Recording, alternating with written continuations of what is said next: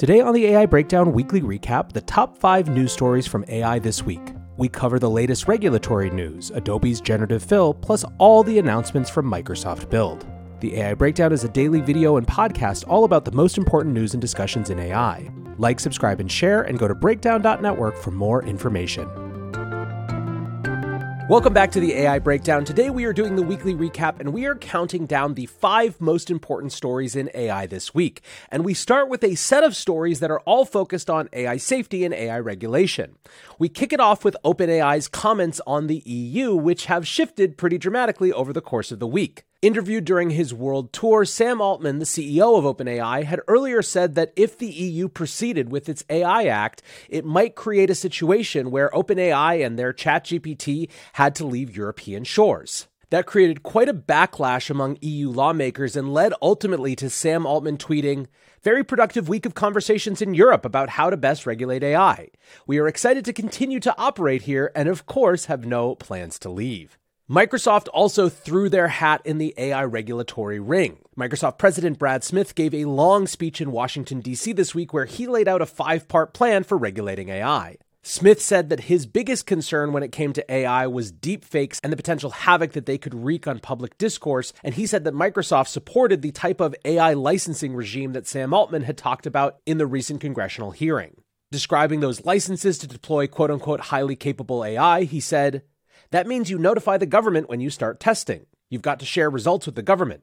Even when it's licensed for deployment, you have a duty to continue to monitor it and report to the government if there are unexpected issues that arise." Now, on the one hand, Microsoft here might be showing that they are a responsible corporate citizen with an extremely powerful new technology, but on the other hand, this is of course igniting more accusations of corporate ladder pulling and attempts at regulatory capture. Now, beyond the big existential risk questions of AI, there are also smaller questions that still matter, such as questions of political and racial bias. OpenAI has launched a new $1 million grant program for what they call democratic inputs to AI. They'll be awarding 10 $100,000 grants for people who come up with compelling answers to questions such as, under what conditions should AI systems condemn or criticize public figures, given different opinions across groups regarding those figures?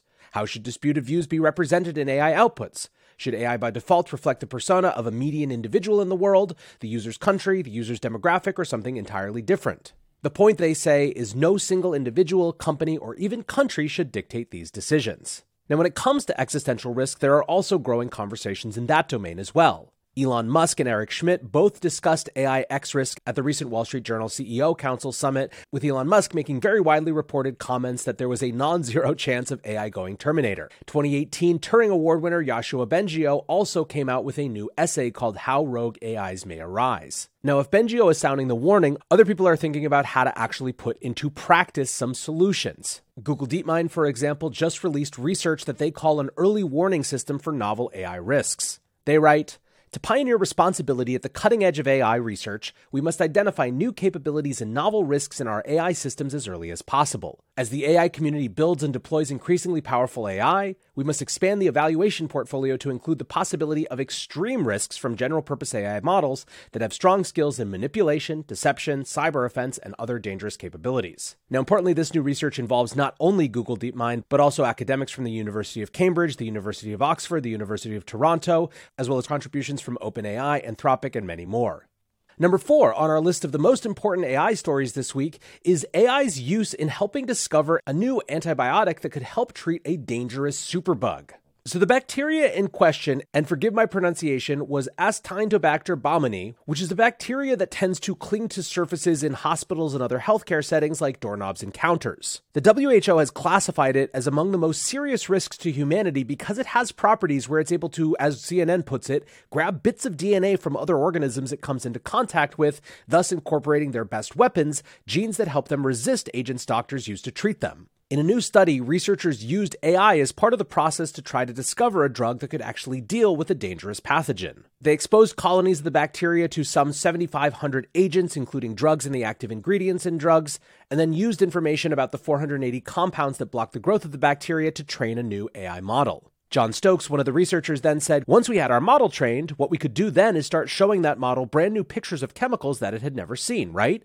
And based on what it had learned during training, it would predict for us whether those molecules were antibacterial or not." Over the course of a couple hours, AI was able to then screen more than 6,000 new molecules. From there, they were able to narrow the search to 240 chemicals which were tested in the lab, and from there, they found 9 that had antibacterial properties. One of those, which researchers named abosin, seemed to work only with this specific bacteria, exactly the type of property they wanted out of an antibiotic. Now, the reason that this matters, outside of just being genuinely interesting, is that when people talk about slowing down or turning back the tide on AI, often they leave out this type of potential capacity. Sam Demetrio says, AI has helped discover a new superbug-killing antibiotic. Anyone calling to slow down progress in AI should remember there are massive costs to inaction.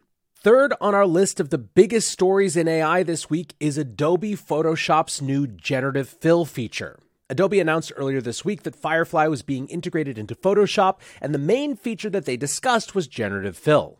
Generative fill is a feature that allows you to select something in Photoshop. It could be an object in a photo, it could be an entire scene or setting, and either add or subtract elements in a precise way using text-to-image generation. Now, this can allow for image enhancement, it can allow for image modification, it can allow people to create entirely new worlds and scenes with just a few clicks.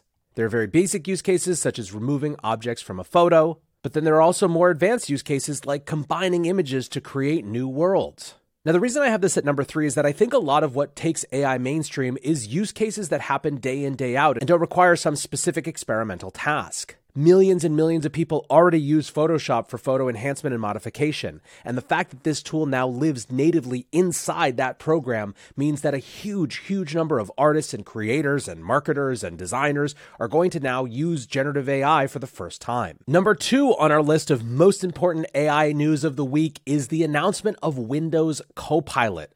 Microsoft held its Build conference this week, and just like Google's I.O. a couple weeks ago, it was filled chock-a-block full of AI announcements. And I think one of the most significant announcements was the fact that Copilot, a feature which had been debuted in GitHub, was coming in a broader application to Windows 11. NVIDIA AI scientist Dr. Jim Fan says 3 months ago, I said Windows will be the first AI-first operating system.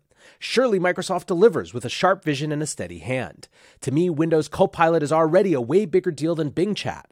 It's becoming a full-fledged agent that takes actions on the OS and native software level, given your computer state and local files as input. Windows is on the right track. The first Jarvis is around the corner.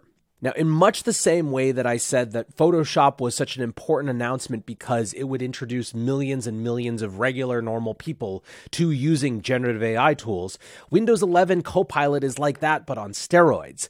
This is a major operating system, one of the 2 biggest operating systems that people use day in, day out. So to have integrated AI that just sits at the core of your operating system experience and that natively integrates with all of the existing files and information that you interact with on your computer is a pretty big deal. Samo Burja writes, the first LLM-centered operating system will be out in June, and it's Windows 11. Forget learning an interface, just ask Copilot to have the computer do what you want. People underestimate Microsoft at their own peril. It seems set to beat Apple. Now, while by and large people agreed with the assessment and were very excited to see Windows Copilot, that wasn't universally true. Sully Omar wrote a thread about why he thinks that Copilot is underwhelming and why it suggests to him that Apple is likely to win. Sully writes, Microsoft just announced that they are adding Windows Copilot, their AI operating system. It looks great at a first glance, and you'd think Apple is in trouble, but that's far from the truth.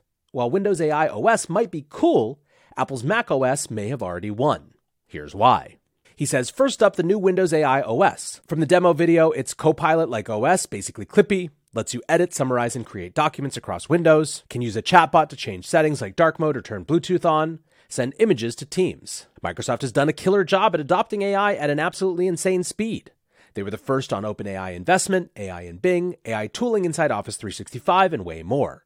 But here's the issue, and where Microsoft starts to fall flat. The biggest problem with them can be boiled down to user experience, hardware, and privacy. Microsoft is a killer software team, no doubt, but they're pretty questionable when it comes to those 3 areas. Now let's take a look at Apple for a second. The most powerful thing they have is Apple Silicon. Powerful chip means they can run local LLMs directly on your computer. No latency or privacy concerns. Why does that matter? Well, firstly, latency is a huge factor when using LLMs, so having an extremely optimized chip in over 1 billion devices worldwide probably helps.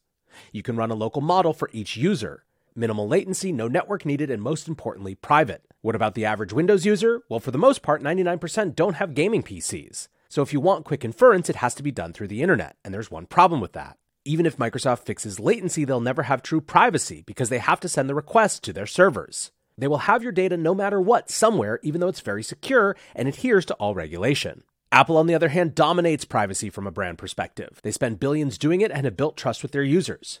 Eventually, we're going to have OS-level LLMs that can read every email and text everything. Would you trust Apple or Microsoft? And Sully goes on, but I'll stop there just because it's getting a little bit long. But this is a great thread, really interesting. And even if you disagree with Sully's conclusions, you will definitely come out having a better sense of how the operating system wars might play out over the next couple years. Number one, last up on our list of most important AI events this week is the transformation of search. And there are two big stories that relate to this topic. The first is that as part of that same Microsoft event, Microsoft Build, they also announced that Bing would be natively integrated with ChatGPT. Now, you remember that up until about 2 weeks ago, the average ChatGPT experience ended on data trained in the end of 2021. So if you had more contemporary use cases, you had to use some other tool that was actively connected to the internet. When ChatGPT started rolling out its browse feature to its Plus users, that changed things for people who were willing to pay $20 a month. But there are lots of people out there who either weren't willing or just aren't able to pay that fee. Microsoft's announcement was that Browse with Bing would be rolled out to all users of ChatGPT, not just Plus users, making ChatGPT natively connected to the internet for all 100 million plus people who are using it on a daily basis. If you've used ChatGPT with Browse and ChatGPT without Browse, you will definitely understand just how many more use cases there are available to you when you have connection to the existing internet. But of course, as fast as Microsoft's moving, they're not the big player when it comes to search. That player is Google. At their I/O Developer Conference a couple weeks ago, we learned that Google was in the midst of the biggest transformation of search in the company's 20-plus year history. What was clear was that generative AI was going to reshape how they thought about search. We were moving past the world of just 10 blue links into something that had a much more curated set of answers on top of those links. And what that meant for everything from SEO to marketing to content discovery has remained up in the air. While all those questions haven't been answered, Google is now rolling out access to Search Labs, which is their labs portfolio for new search experiments.